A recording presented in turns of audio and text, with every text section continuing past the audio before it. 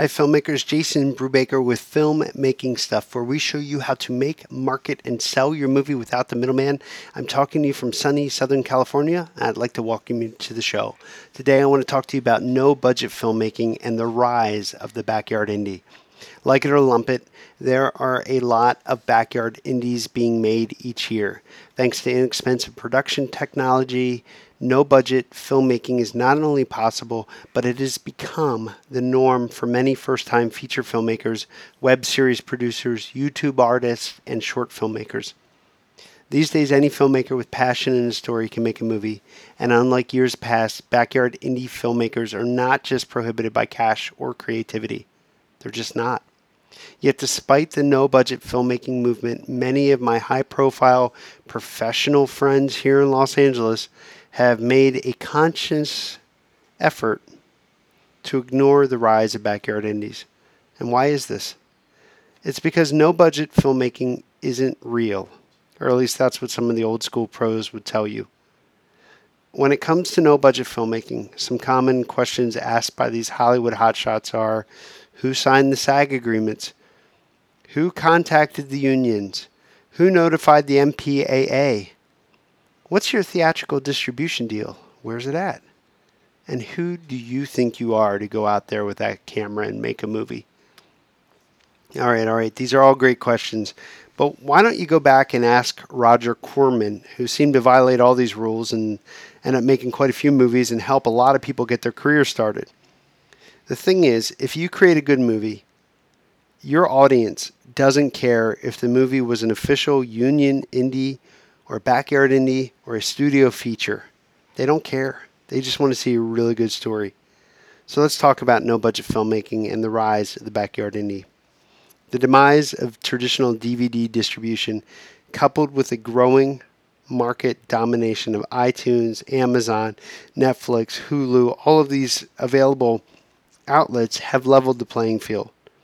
The big difference between a $10,000 backyard indie and a $2 million indie isn't the budget.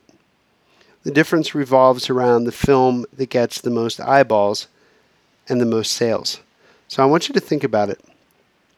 Hitting break even on a $2 million feature is going to require a lot of sales.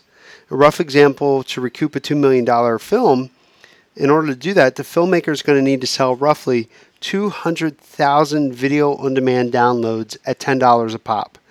And these first sales, what they're going to do is they're going to cover the 40% cost allocated to the video-on-demand providers, which, let's face it, these are the real winners here, after which the filmmaker is still going to need to sell an additional 200,000 downloads to repay the investors. So if you were to do math, and I don't expect you to be a math nerd, but if you want to, you would write down 400,000 video-on-demand downloads times $10 equals $4 million minus the $2 million in video-on-demand fees, and that's going to equal the initial $2 million. So through no-budget filmmaking, if you were to compare it to that $2 million indie, the backyard indie only has to sell 2,000 video-on-demand downloads to recover the initial $10,000 cost. Now, nobody wants to make movies for pocket change. It can be downright dangerous, especially if you're trying to attempt things that you're not qualified to do. But there's a lot of filmmakers out there that believe that we can somehow continually produce unprofitable movies and expect the money and the subsequent jobs to keep rolling in. Unlike years past, filmmakers can no longer approach investors with the old cliche pitch, filmmaking is a risky investment. If we're lucky, we might make Sundance, we might get into Sundance, we might get a deal.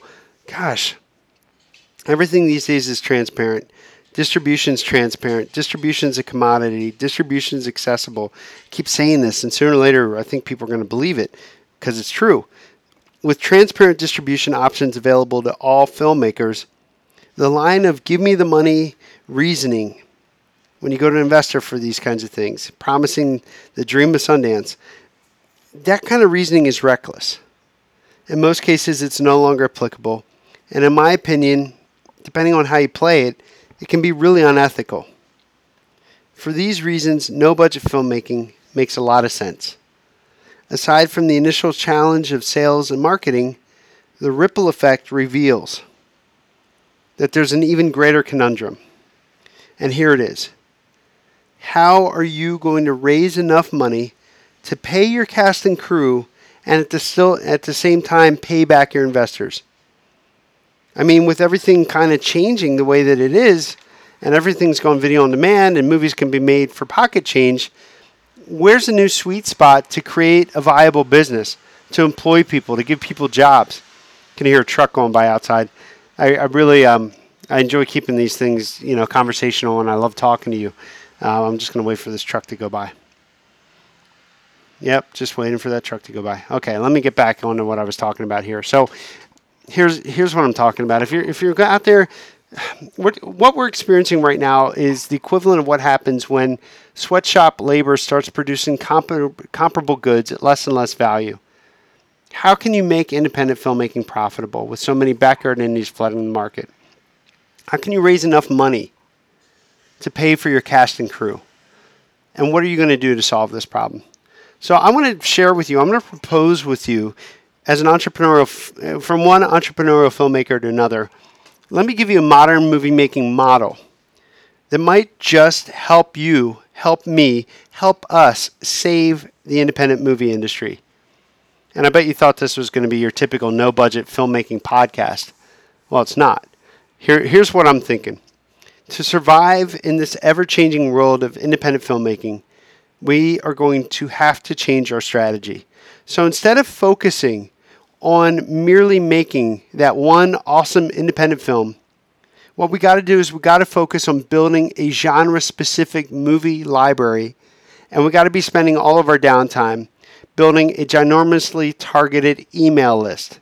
You hear me talk about this all the time, but your audience is your real business. Without an audience, you have no business.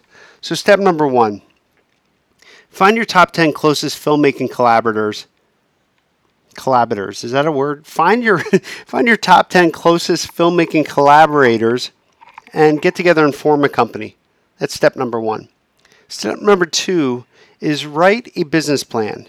But instead of putting all of your focus on merely making one movie, concentrate on making 3 to 5 feature films. Step number 3, make sure that you include a sales and marketing plan for each movie. To do this, take your proposed budget for all of your movies and then work backwards. Start asking yourself, how many units do we need to sell in order to recoup our investment?